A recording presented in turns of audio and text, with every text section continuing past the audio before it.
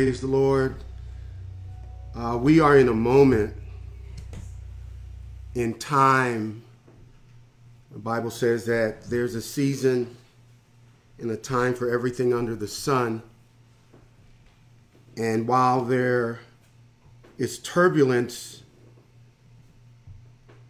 in the natural, I believe that triumph is awaiting for those who would seize the moment in the spirit realm.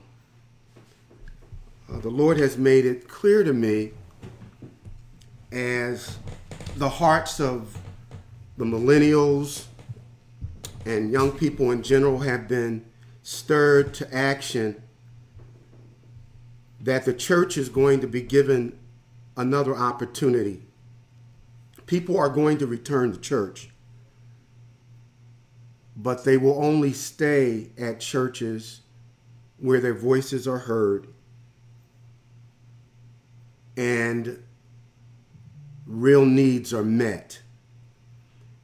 And so I believe that the job of the church right now, as we seek direction from God, is to prepare for the influx of people that are going to come looking for spiritual answers, and that we would be prepared to have difficult conversations and to be made uncomfortable. I am very encouraged by the Zoom gathering that the Christ Strong Men at New Direction had this morning. I caught some of it, and it was such a blessing just to hear the passion and the desire of the men of God, to hear from God and to be difference makers. And so, brothers, thank you for the words that you shared. And I look forward to being able to join the Christ Strong Men on next Sunday for further discussion about the issues that are transpiring in our world and in our community around us. Thank you, Brother Tim, Deacon Tim, for praying for your pastor today. Now I feel like I'm official that you called and you lifted me up in prayer. So thank you, brother, for that. I want to thank all of the members of the church who joined on yesterday in the celebration of our graduates, and I was so happy to be a part of that and to enjoy this very life-changing, momentous experience with our college graduates. If you are unable to participate, you can still encourage our young people by sending a card or some other expression of love by way of text or a phone call or even a monetary gift. So feel free to be a part of something that will make a tangible statement about your love for them. Now I invite you to turn in the Word of God in Acts chapter 10. And I'm going to be reading, starting in verse 27 of Acts chapter 10. And I'll tell you ahead of time, I have more sermon than time. But this is a powerful word. Go call somebody, encourage someone to be a part of this. This is one of those life transformational messages that God has given me from the very throne of heaven. In verse 27 of Acts chapter 10, the Bible says, talking with him, Peter went inside and he found a large gathering of people. He said to them, you are well aware that it is against the law of the Jews to associate with Gentiles or to visit with them. But God has shown me that I should not call any man impure or unclean. So when I sent for you, so I was sent to you, I came without raising any objections. May I ask you why you sent for me? Let's pray. Father, in Jesus' name, we bless you. We bless you that you are at work and that we have an opportunity to be a part of what you are doing in the world. We are in a time of international and national change. And God, I'm believing you for a spiritual revival.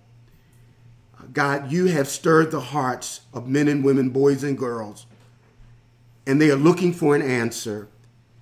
And Father, I believe that you have already provided the solutions for man's problems in your word. May your church be ready and willing to give an answer to every man who asks a reason of the hope that is within us with fear and in trembling. In Jesus' name we pray. Amen. Amen. Praise God. Now, as I watched the thousands of protesters march around the world to make their voices heard, to denounce social injustice and racial inequality, the Lord placed on my heart a word that usually has a negative connotation. The word that he gave me to describe the protesters is disruptors. Disruptors.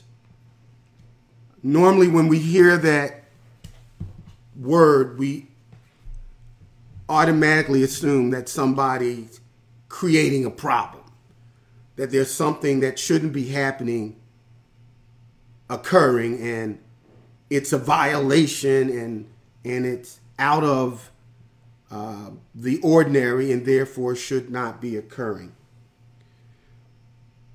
But before you draw the wrong conclusion about the word, let me define it for you. A disruptor is a person who isn't afraid to make waves. Someone who is constantly pushing the envelope to do things better without worrying about how things have always been done. Let me say that again. A disruptor is a person who isn't afraid to make waves. Someone who's constantly pushing the envelope to make things better without worrying about how things have always been done. The church is at a critical place in history. And what we need is some disruptors. We need some folks that aren't afraid to make waves. Some people who are committed to pushing the envelope for the sake of the kingdom, to make things better, and who are not bound by this is the way we've always done it. And that should not be what we are expecting in our return. We're not returning to what we've always done. God has changed the climate. God has changed the field of play.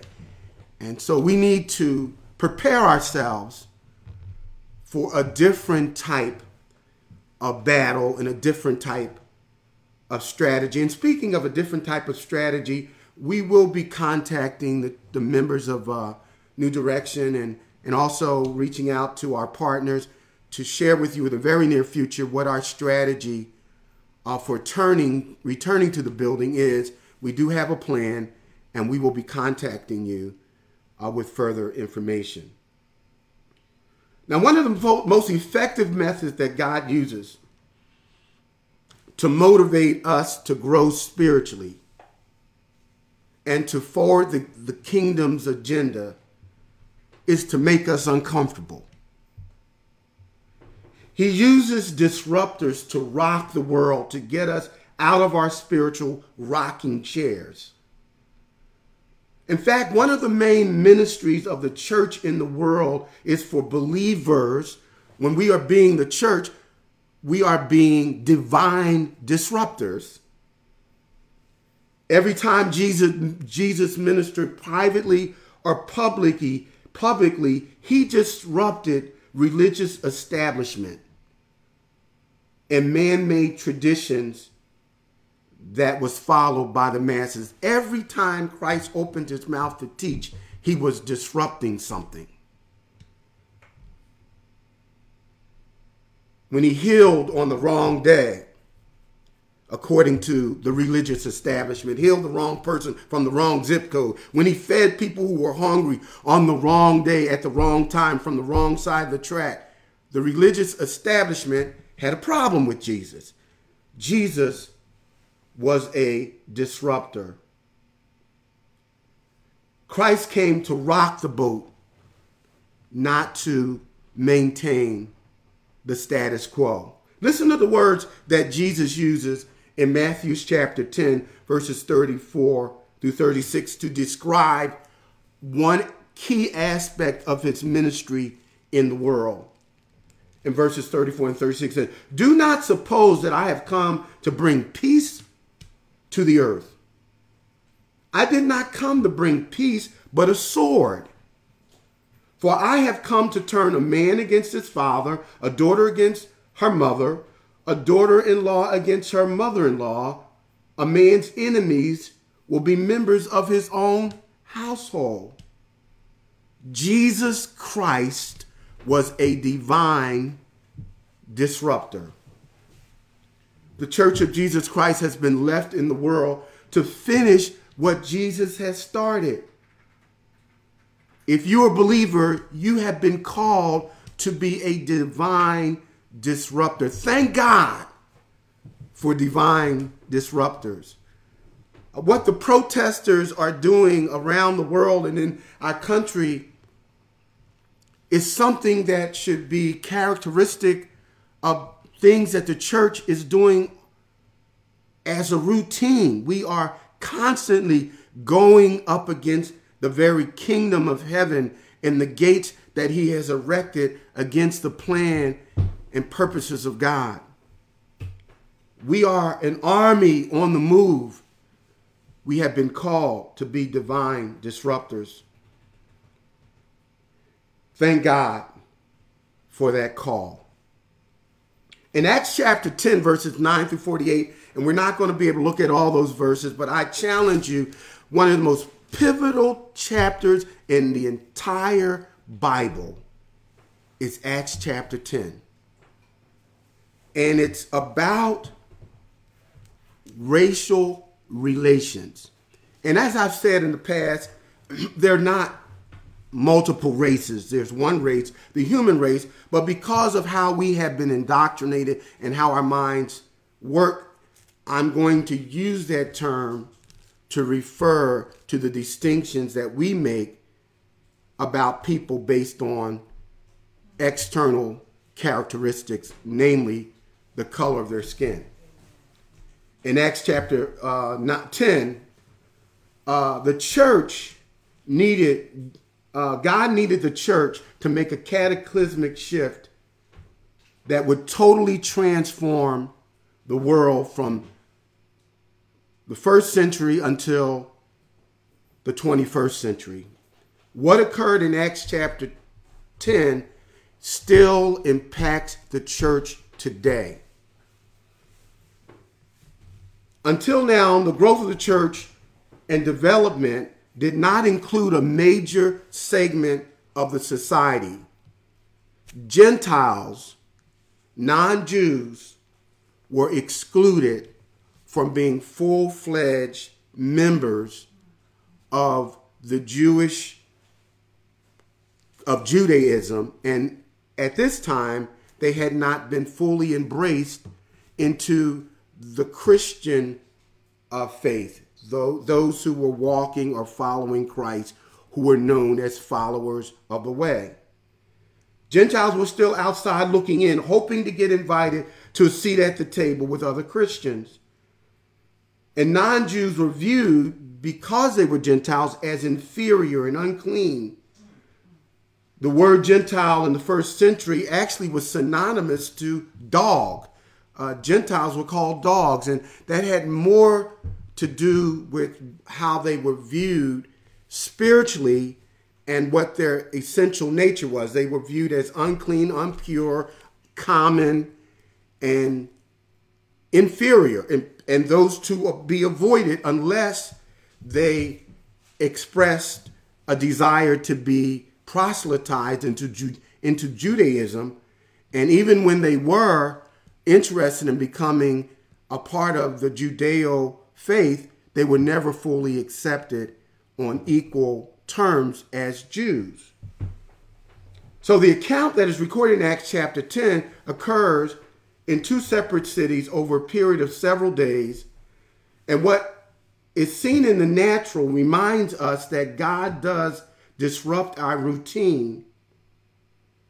As God is working in the spiritual realm, he will use natural things to disrupt our routine to get our attention to what he has already accomplished in the spirit realm.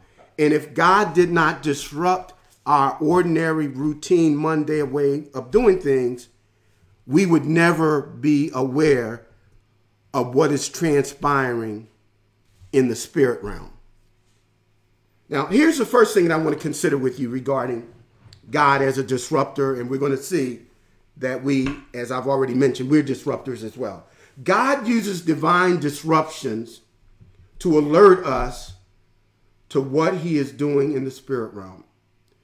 Now, I've already shared from Hebrews chapter 14 that God says, I'm going to shake the heavens and the world will know that I am God and they will reverence me. And so I believe what God has done by allowing the coronavirus, allowing social unrest, allowing an economic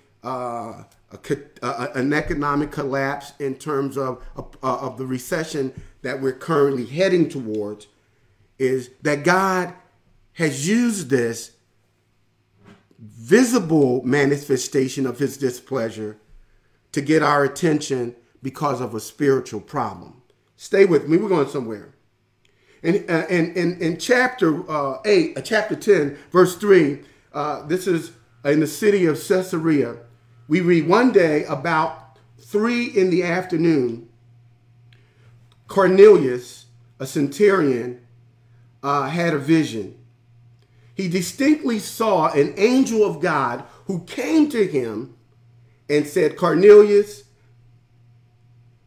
And then verse 4 says, Cornelius stared at him in fear. He was afraid. And he asked the question, what is this, Lord?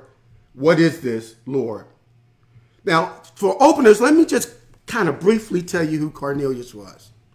The Bible describes him as a God-fearer, a God-seeker, a devout man. He and his family were very committed to Judaism. He gave large sums of money to assist with the building of temples and to support Jewish efforts. He believed in the Jewish Old Testament.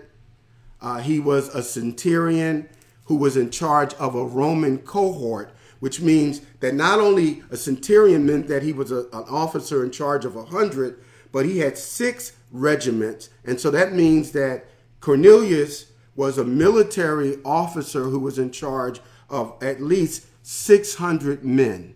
And so he was a man of prestige. He was a man of resources. He was a man of affluence. People knew him. He was well respected.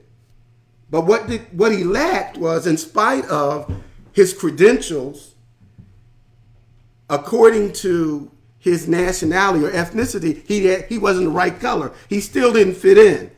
When he came to the synagogue, he couldn't go into the same place to worship where other Jews. There was a special place designated for Gentiles. Now, while it was acceptable for the Jews to take Cornelius's money, he did not have the same freedoms in standing in the church, because even though it was really about his ethnicity, the way it was considered during that time and how we look at it, we would say that Cornelius was discriminated against or treated in a partial way because of the color of his skin. He was the wrong race. He was from the wrong group. He was the wrong social and he was from the wrong part of town. And because of that, He could come to church. He could live in our neighborhood. He could drive nice cars. We could speak with each other and even work for the same company. But you would always, no matter how much you earned and how many credentials you had, you still ain't nothing but a Gentile. And if you try to get funny with that, we might even put our knee on your neck to remind you that, yeah, we talk with you, we even party with you, but you ain't one of us. And so that was his standing in the synagogue. And yet, in spite of that, he continued to believe in the Bible of the Jewish faith. He believed in the Torah, the first 5 books of the Bible. He continued to attend. He continued to be faithful, much like African Americans for many years in America during slavery. Blacks adopted the Christian faith, even though we were never accepted as equals in the churches that converted us to Christianity. Now, how did God address the status quo, which did not agree with his divine program? We know that God is not partial. He's no respecter of man. We are all equal. There's neither Jew or Gentile or Greek or Scythian. When it comes to the human condition and our need for God because of sin, when God looks from heaven from us, we all are sinners in need of salvation through the blood of Jesus. And so God addresses the status quo, which was routine. Nobody was having protests and riots and or anything of that nature. This was something that was accepted. Cornelius was cool just being in the building. A lot of the things that have transpired before there was a George Floyd were going on behind the scenes that people weren't talking about. We were just existing and knowing these things were happening, but nobody really got so upset and enraged that what we're seeing now occurred. And so he used what God does. He uses divine agitation to disrupt our routine. The Bible says on a regular day, about 3 o'clock in the afternoon, God totally wrecked Cornelius' life forever. That's what God does. And I believe what we're experiencing right now is a moment where we can't move forward. We can't close our eyes. God has shocked us into an awareness that is repulsive, that is abhorrent, that is unacceptable, that something has to happen. And in terms of racial equality and social injustice. And this was the kind of experience that Cornelius, who was a Gentile, considered unclean, impure, unfit, inferior. He had that kind of experience on a regular day at work. Now, what's interesting, that here's a divine disruptor. Here's how God did it. The Bible says that an angel appeared. And when Cornelius saw this angelic messenger, all he could do was stare. Whatever he was preoccupied with and engaged in, when the angel showed up, Cornelius was just so stunned, he was unable to do anything. But the Bible says, here's where the evidence of disruption is clear. The Bible says that this military leader, this captain, this centurion, he became afraid. I want you to know, when God wants to get our attention, whatever it takes for us to be forced off the road, to turn our attention to what he has already determined in the spirit realm, he will do it.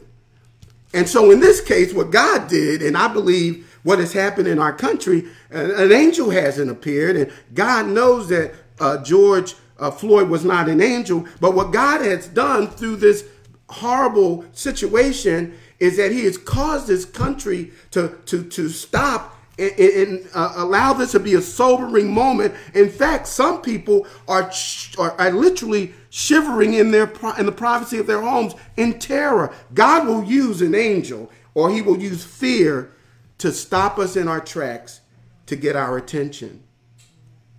The angel was the divine disruptor. And I'm reminded, there's an account when you get an opportunity. In Genesis chapter 18 and 19, the Lord reveals to Abraham that he's going to destroy Sodom and Gomorrah because of their sin, that he's going to destroy the city. And so he said, I'm not going to hide this from my servant Abraham. And so he says, the angel of the Lord, who is the pre-incarnate Christ. There were times in the Old Testament when Jesus, the Son of God, would take on human form, and he would enter into a human experience to do a specific assignment for God. In this case, so the angel of the Lord, Jesus Christ, appears to Abraham. And he says, I'm going into the city with another angel, and we're going to destroy Sodom and Gomorrah. So he gets to Sodom and Gomorrah, and the cousin of Abraham is there, and his name is Lot.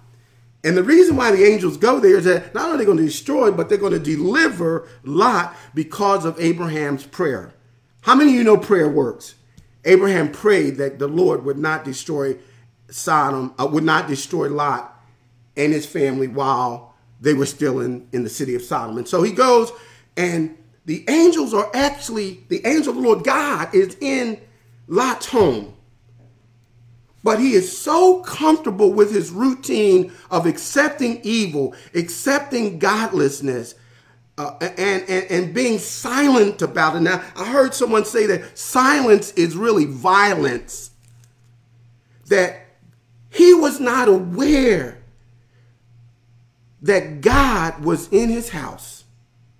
That's what carnality would do. That's what religion will do. That's what routine and being comfortable with status quo. It will make you callous. It will make you blind to the spiritual realm. It will prevent you from seeing the hand of God at work. You'll see the riots, but you won't see the righteousness of God activated through the hearts of people who have reached the point where they say, I'm not going to take it anymore. God is saying he wants justice to flow like a river, and righteousness like a mighty ocean of water.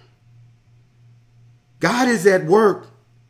And so while Lot was unable to see God's hand in what was happening, he attempted to deal with the social problem of these homosexuals who were forcing their way into his house. Lot tried to handle it, and the men of the city said, if you don't get out of the way, we will do worse to you than we're going to do to your daughters or do to these angels who are visiting.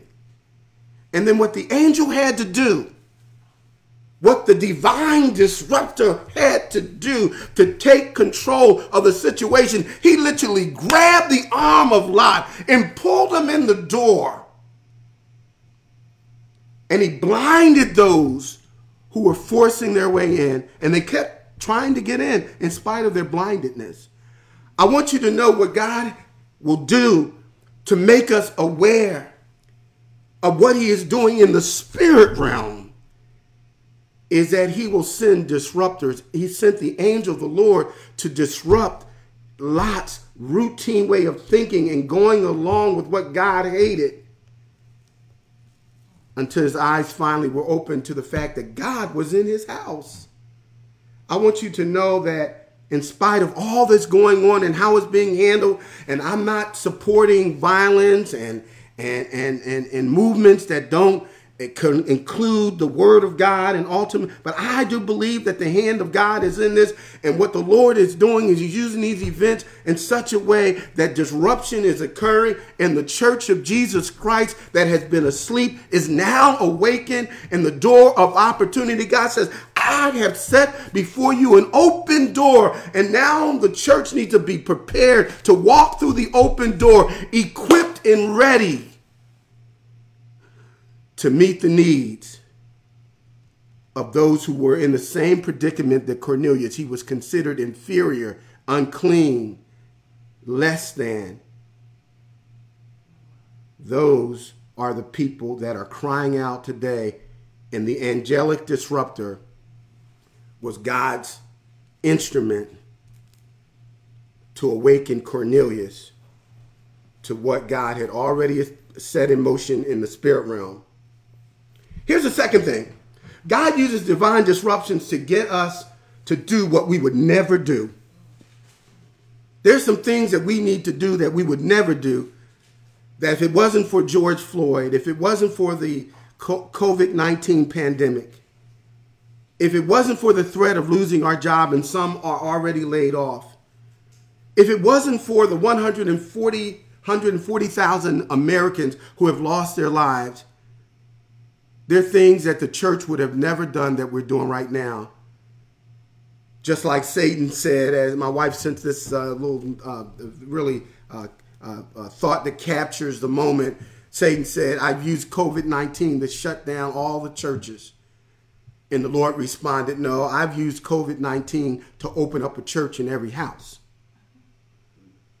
And so what God has done is forced the church, many churches, that keep crying, let's get back in the building because you can't have church unless you're in the house of God. And no. The church is not the building. The building is where the church meets. So now the church is doing things, I'm doing things, through social media that I would have never done if God had not disrupted my routine. Listen to what Peter had to do that he never did. The Lord said, Peter, the Bible says in verse 9, Peter went up to the roof and he prayed and he became hungry and he wanted something to eat. And while the meal was being prepared, he fell into a trance. He saw heaven open and something like a large sheep being let down to the earth in four corners. It contained all kinds of four-footed animals as well as reptiles and birds. And the voice told him, get up, Peter, grub down, kill and eat. Peter's response, surely not. No, I ain't eating no swine. I'm not eating any unkosher food. I'm not eating anything that is not a part of the Jewish dietary acceptable menu. I've never eaten anything impure or unclean. The voice spoke to him a second time. Do not call anything impure that God has made clean. This happened 3 times, and each time Peter would respond, I'm not eating anything that is unclean and impure. I've never done it, and I never will. Now, the 7 last words of a dying church is that we've never done it this way before. The 7 last words of a devout Jew is we've never eaten pork and never will. Peter was agitated by the situation. That's why he said 3 times, I ain't eating it. How dare you? It's repulsive. It's disgusting. It's unclean. It goes against everything that makes me Jewish. How I ain't putting my Jewish lips on no Gentile chitlins. I ain't going down to no hood to be marching and protesting and talking about Black Lives Matter. They unclean. They're savages. They don't really want anything. They just look at them tearing up their own neighborhood. I'm never going to go down there. I'm going to continue to believe what my parents and their parents have taught me about African Americans and people of color. I'm never going to change. What God is telling you and telling me, as he told Peter, he was asking Peter to do something he had never done before, and he would not have done if the disruption of something repulsive, something out of the ordinary, something that Peter despised, if God had not put it in front of him, if what we're seeing transpiring through the protests and what we looked at 2 weeks ago with the death of George Floyd, if we hadn't seen it with our own eyes, we would not be moved to do something that we've never done before. I want you to know, Christians, that we need to be willing to do what we've never done before to accomplish what God has yet to accomplish. What is God telling you to do that you've never done before? Is he asking you to call a white coworker and pray with them and pray for them? And is he saying to you, the people that you call your friends in your neighborhood, that you have barbecues with, and they happen to be a different color, is he saying to you, this is the time to have genuine conversations about what really matters? Is he trying to say to you that it's okay to be honest, that you're not okay? It doesn't matter that you live in a nice neighborhood and drive a nice car until you understand how God views you. And we are able to communicate that to others, that God is no respecter of person, that we're all the same. We all have the same origin and DNA. So is God asking you to do that? Is he telling you to forgive someone who violated you as a child? Is there somebody you need to forgive? Now, I'm not saying that that person shouldn't be somewhere in jail, locked behind 10 locks. But I'm saying that sometimes what someone has done to you in the past, something that you've never done before that you need to do, because God, the Holy Spirit, is a divine disruptor, is saying to you, in order for you to really experience, the Bible says, where the Spirit of the Lord is, there's liberty. You haven't lived in liberty. You haven't known real joy. You don't know the peace of the Lord. You haven't really been able to celebrate and praise God without any inhibitions, because there's something that God is telling you to partake of, telling you to do something. Yeah, he's let this vision of that person has been tormenting you. You've got post-traumatic stress syndrome over this thing. Every time you think about what happened to you, it's as if it occurred again and again. What God is saying to you, I want you to eat. I want you to partake. I want you to do something that you've never done before. God is the divine agitator. Is God telling you to purchase groceries for someone who's a total stranger? I was really blessed when I heard what Brandon and two of his friends did. They opened up a GoFundMe account, and people just donated all kinds of money for them to purchase water and drinks and gloves and masks. And they did something that they had never done before. And by the time the march was over in Wilmington, there were things that were left over. And praise God, Brandon was so moved by the divine disruptor that when he went to the car wash, he was still giving away Gatorades and water and masks. How about what God will get us to do if we're willing to respond to his disruption in our spirit to do what we've never done before? Is God calling you to adopt a child that you didn't bring into this world? So many children are being raised in foster care, in a system that causes them to grow up bitter and feel like they're unloved. It's God asking you as a man to take time and mentor some of these young African-American boys who don't have father figures because their dad's in prison. Is God asking you to do something that you've never done before? Is God telling you to shut down your social media platforms, to spend time in fasting and prayer as you seek direction about what he specifically wants you to partake of that is uncomfortable for you, that you would not otherwise do? And the only way that you're going to know exactly what that is, we are hell-bent. We want to do something. Let's get involved. Let's change the world. But no, what is God saying? Before Peter was given any direction and marching orders to do what it was that God had already determined in the spirit realm.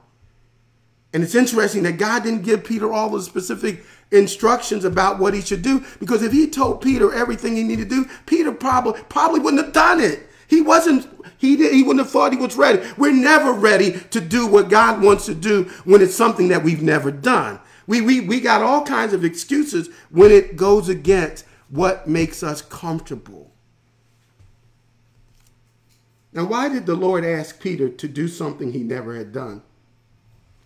One, the reason why God wants us to do things going forward that we've never done as a church, never done as husbands or wives, in our families, in our interactions with others, with people of different colors and different cultural backgrounds, is because God wants to show us that our thoughts are not his thoughts and his ways are not our ways. We don't think like God when it comes to others.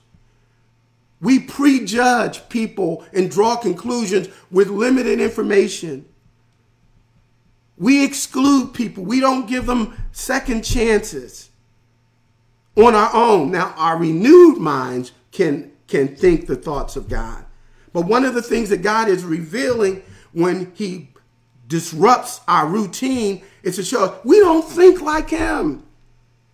And so when we talk about racial inequality and social justice, and we need the mind of God, what does God say about how he reviews those who are created in his own image and likeness? Here's the second thing. Here's why God calls us to do things that we've never done. He wants to stretch our faith by challenging you to obey when you don't understand or agree. We're trying to figure it out. We're trying to understand it. That's how my mind works. I want to know how this is, what the potential is, what the specifics are, and how much time it's going to take, how much money it's going to take. I'm trying to calculate this thing. And God said, get your butt in motion. Get to stepping. He didn't explain to Peter. And so sometimes the things that God is burdening your heart, that's keeping you awake at night, that's causing you to cry, that's causing you to just be tormented in your thoughts, what God is trying to say is, what I'm putting on your heart is what I want you to move toward, whether you can understand how you can afford it, how you can fit it into your schedule, how much time and effort it'll take. No, God is saying, keep moving in the direction of the burden that I put in your heart. He's trying to stretch our faith because we don't walk by sight. We live by faith. God also wants to reveal what he's already accomplished in the spirit realm. God had already set the wheels in motion for the doors of the church to be open to an entirely new group of people that had been otherwise and up to this time excluded. Peter had no real knowledge of what God was already doing. There are things that God has already done in the spirit realm that we will never see until we're agitated and disrupted by the Spirit of God to be made uncomfortable. He's already done it. He's already made a way. He's already provided every provision that is needed, but we can't see it, like Jesus said to his disciples when they saw him talking to a Samaritan woman, a half-breed at the well, and she went and did what they hadn't done. She went back to Samaria and told all the men, she said, come and see a man who told me everything that I had done. And when they heard her say that he told her everything that she had did, everything that she had did included them. And so when they heard that, they wanted to see this man that she was talking about. And so as they are coming out of Samaria to the well where Jesus is, and his disciples are somewhere on planet Pluto, I wonder where he got something to eat. He don't look too hungry right now. I wonder if he got something to drink. I didn't see him with a cup. How did he do all that? And Jesus says, look at the spirit realm. You say 3 months from now and the harvest will be right. He said, no, we don't have to wait 3 months. He said, look, lift up your eyes, for the harvest is white. And he was talking about the men from the city of Samaria that were coming. And he said, the problem is not with the harvest, it's with the laborers. We need to be disrupted. The Lord had to jolt the disciples and say, this is not about somebody's religion and the color of their skin and their ethnicity or quote unquote race. This is about the kingdom of God and souls that need to be saved. Lift up your eyes, see the spirit realm. But the only way that we can, sometimes because we're so accustomed to being comfortable, we don't want to be awakened out of our sleep. We want our side of the bed. We want to watch our TV. We want to be able to use our remote. We want to have everything in place. And God is saying, I want to push you to the other side of the bed. In fact, I don't want you to sleep tonight. I'm going to trouble your sleep. Make your pillow feel like rocks. God is trying to get our attention because all around us in what we are watching before our very eyes, the Spirit of God is at work. And what he wants to do, he's already accomplished in the prophetic future. He's already done it. We just need to see it with the eyes of faith. Now, how does God use divine agitation to move us from the place of stagnation and comfort? How does God do that? I'm glad you asked. One thing he does, he disrupts our religious routine. Peter went up to that roof to pray, and the Lord said, you ain't praying today. No devotions today. I want to take your prayers. I want to change your words in prayer to worship. His words became an experience of worship. He was going to talk to God. God said, no, I want to have a worship experience. So God gave him a vision. I want you to know that God will disrupt our routine, spiritual routine, our religious routine, to bring us to a place of worship. I believe that God is bringing the church to a place of worship. I believe that God is bringing us back to a place of calling on his name and anticipating his answer. God is bringing us to the place where we recognize, Lord, if you don't do it, Lord, if you don't move, if you don't give an answer, if you don't set this thing straight, if you don't bring this mountain down, oh God, it won't happen. God is using his disruption in our spirit to cause us to change our routines. God, he is disrupting our thought life in order to expose our prejudice and partiality. He is disrupting our thought life to expose our prejudice and partiality. When Peter saw the food, the meats that were being let down from heaven on the sheet, the way he thought about it was based on the Old Testament dispensation. Jews were not allowed to eat those foods that he was being told to eat. But that was the old way of thinking. In the New Testament, Jesus says in Matthew chapter 9 that everything you pray for, whatever I created by way of me, it's clean. Just pray over it. So what God was exposing for Peter and exposing for us during this time is the way we've thought about people of color needs to change. God is exposing our hearts of racism, our hearts of prejudice and bias. And this is not just restricted to people who happen to be white. Blacks can be prejudiced and biased and discriminatory as well. And God says, so when Peter looked at Gentiles, he saw them as unclean. So God says, whatever I call clean, don't you dare to call it despised. God wants to change the way we think. Not only does that, he wants to disrupt our thought order to expose our prejudice, but God wants to disrupt the words that we use to change what we say about people. When Peter answered the Lord, said, no, I'm not eating that.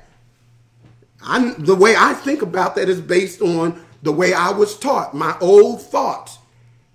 But not only was his thoughts wrong, his words were wrong. He called it unclean. He called it dirty. He called it common. He said it was inferior. It was beneath me. And so what the Lord is doing through this disruption is causing us to recognize that some of the things that we say in private about people of different colors, and we say about people that are part of our own ethnic groups, that what he calls clean, don't you be calling your sister and brother out of their name. Don't you be calling your sisters and brothers everything but a child of God. We need to change the way we talk to people. The Bible says that the power of life and death is what you say. What are you saying to your children about whites? What are you saying to your children about people who live in the inner city of Wilmington? I actually remember during this vacation Bible school, and some of the kids that came from some of the upper middle class homes in Wilmington that went to church in Philly, they were asked to pray and thank God for something that he had done for them. And one kid prayed, I thank you, God, that I don't live like ghetto kids. And he said, we live in a nice neighborhood. And so he was being honest, but where did he get that terminology from? What did it make him think that somehow his place of residence gave him some kind of advantage or superiority to those who lived in a different neighborhood? I want you to know that God wants us to change the way we talk about people, the way we think, the words that we formulate, and we're texting and emailing each other, and the funny jokes that we use about people of different colors and ethnicity. God was using the disruption to change how we talk, how we think, and to change our religious routine. Here's the third thing. We're almost done. God uses disruptions to confirm his word and his will in our life. While Peter was still trying to figure this out, men from Cornelius were knocking on his door. And Peter comes, and the Holy Spirit still had to say, Peter, the men that are knocking on your door, you answer the door and you go with them. The Holy Spirit, divine disruptor, said, you go with them. So what God will do as he's causing this uneasiness and this burden on your heart and forcing you to deal with stuff that you haven't dealt with and how you think and what you say, and your religious routine has been interrupted. What God will do, he'll confirm his will and his word by while it is yet happening in your mind. God will bring it to pass by physical and tangible evidence. The men knocked on his door and said, there's a man named Cornelius praying in the city of Caesarea. Come and go with us. And Peter immediately went with them. And so God will use the disruptions, the divine disruption, to confirm his will and his word in our lives. Thank God that there's things that we were resistant to do, that we were hesitant and unsure about, but because the burden was clearly there and the open opportunity was there, we obeyed God. And then what God will do when we are obedient, he will confirm that we're doing exactly what he intended for us to do. Now, let me finish with this. God uses people as disruptors to proclaim his word and to release people from bondage to become all that they were created to be.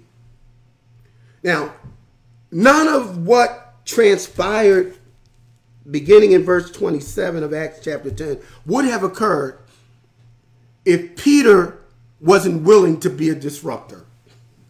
In verse 29, he actually says this. He says, you know it's against the Jewish law for a Jew to come into a Gentile's house.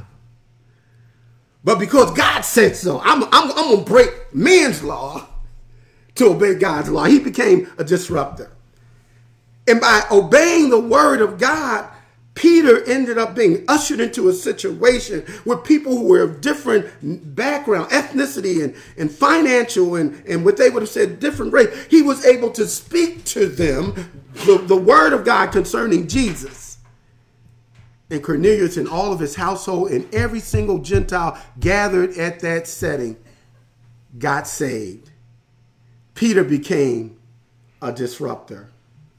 John was a disruptor. In Acts chapter 4, after Peter and John had prayed, you remember the story, the man who was born lame and he couldn't walk. He was outside the temple gate and he would beg for money. And then Peter and John went in, and when they saw him, the man was reaching out for money, and Peter responded, silver and gold have I none, but such as I have, I give unto you. In the name of Jesus, rise and walk. And the man got up and walked. Not only did he walk, but he started to dance and shout and praise the Lord. He went into church. I want you to understand, when you've been lame, when you understand that sin makes us lame, that sin paralyzes us, that we were born in sin and trespasses and separated from God without a spiritual pulse, when you recognize that he didn't have to do it, but he did, because of his mercy and grace, we're not consumed. When you get to a full comprehension of that, it'll make you dance, it'll make you shout. He went into the church and he was praising the Lord. Everybody was excited. Isn't this the dude that used to be at the gate begging? Isn't this the person that was strung out on drugs? Isn't this the one who didn't have any future? Isn't this the one who was riding? But look at him now. Look what happens when Jesus comes in. And when the religious authorities heard what they had, the apostles had done, they called them in and they beat them and they threatened them. They didn't have a problem with the miracle, but they said, when you leave here, don't you ever, you can have church, you can have praise and worship, you can have the biggest choir, the biggest budget, the largest buildings, but don't preach in the name of Jesus. And John says, we see you, but we hate to be you. We're going to preach Jesus. We have to obey God rather than men. I want you to know, if you're going to obey God, you will be a divine disruptor. You are going to be an agitator. You are going to be someone that goes against the grain, because the Bible says, how can two walk together unless they agree? Come out from among them and be ye separate, said the Lord. Be not, you're going to be a disruptor if you are controlled by the Spirit of God to be obedient to God. Stephen, one of the first deacons, was a disruptor. The Bible says, as he told the Jews that were gathered and the religious leaders about what they had done, they had crucified Jesus. And he rose from the dead. The Bible says that they became so angry and enraged, they literally covered their ears, but he kept on preaching. He kept on teaching. And the scripture says they took him outside of the town and they began to throw bricks. And as the life was leaving his body, he looked up to heaven. He saw Jesus standing at the right hand of the Father. And he said to Jesus, as he prayed, he said, Lord, do not hold this to their account. I want you to know that Stephen, the deacon, was willing to be a disruptor, even if it cost him his life. The Holy Spirit is a disruptor. Any true friend, thank God for friends who will tell you the truth. The Bible says, faithful are the wounds of a friend, but many are the deceptions of those who pretend to be your friends. You need people that'll be honest with you, not going to let you continue to just be mediocre and mundane and just going through the motions. We avoid people that call us out. We avoid people that don't go along with the program. We shut them down. We don't even answer their phone. We don't respond to their text messages. But God said that iron sharpens iron. How are you going to get better if somebody don't tell you what you can change? The Holy Spirit has placed into our lives friends that love us enough to tell us the truth. Thank God for disruptors. Thank God for people who are willing to get into the trenches with you and tell you what you need to do to get better. Thank God that you can be a disruptor in the life of your child. God said to parents, train your children, be a disruptor in your children's lives so that when they grow old, they will not depart from you. Train them up in the way of the Lord. We've been called to be disruptors. You ought to be a disruptor. You ought to be a disruptor, divine disruptor. Some years ago, as an early Christian, I was a part of a singing group, and this is, comparatively speaking, this was a transformational experience in my life. I was a part of a program, and we sung, and we did a great job. And then after we were done, a lady named Norma Anderson approached me. I was a student at Cheyney State University, president of a Christian group. And at that time, she was my discipler.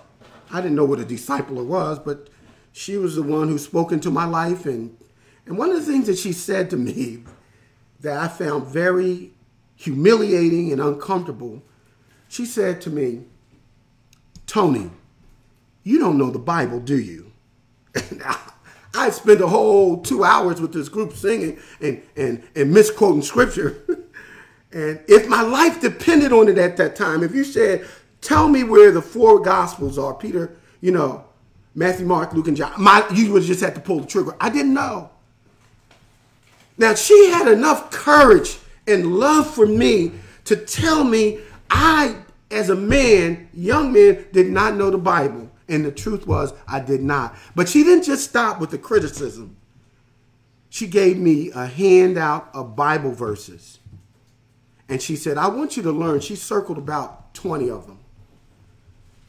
And during the Christmas break, so I wanted to impress her. I'm going to show her. I'm going to make her know. They ain't call me out like that. I'm going to learn all 20 of these verses. And I got to studying and memorizing and committing the scriptures and hiding the word of God in my heart. Before I got done, that might be about 200 verses. I memorized them all.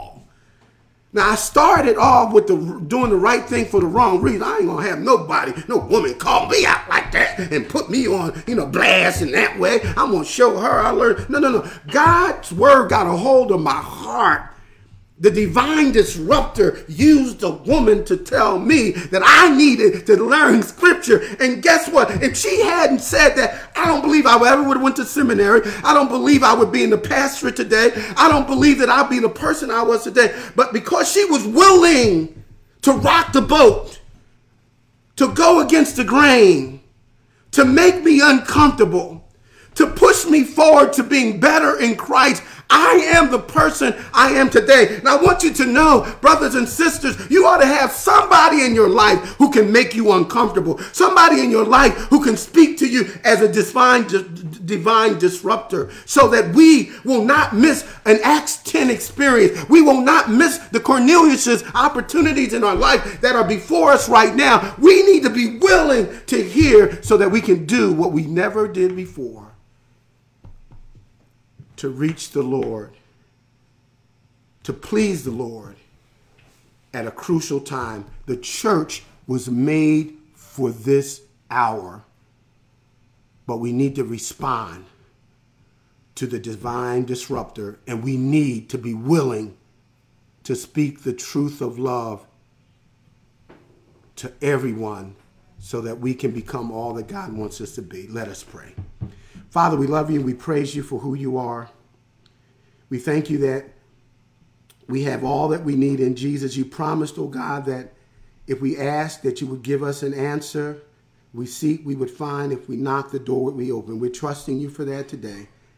In Jesus' name, amen. Praise the Lord.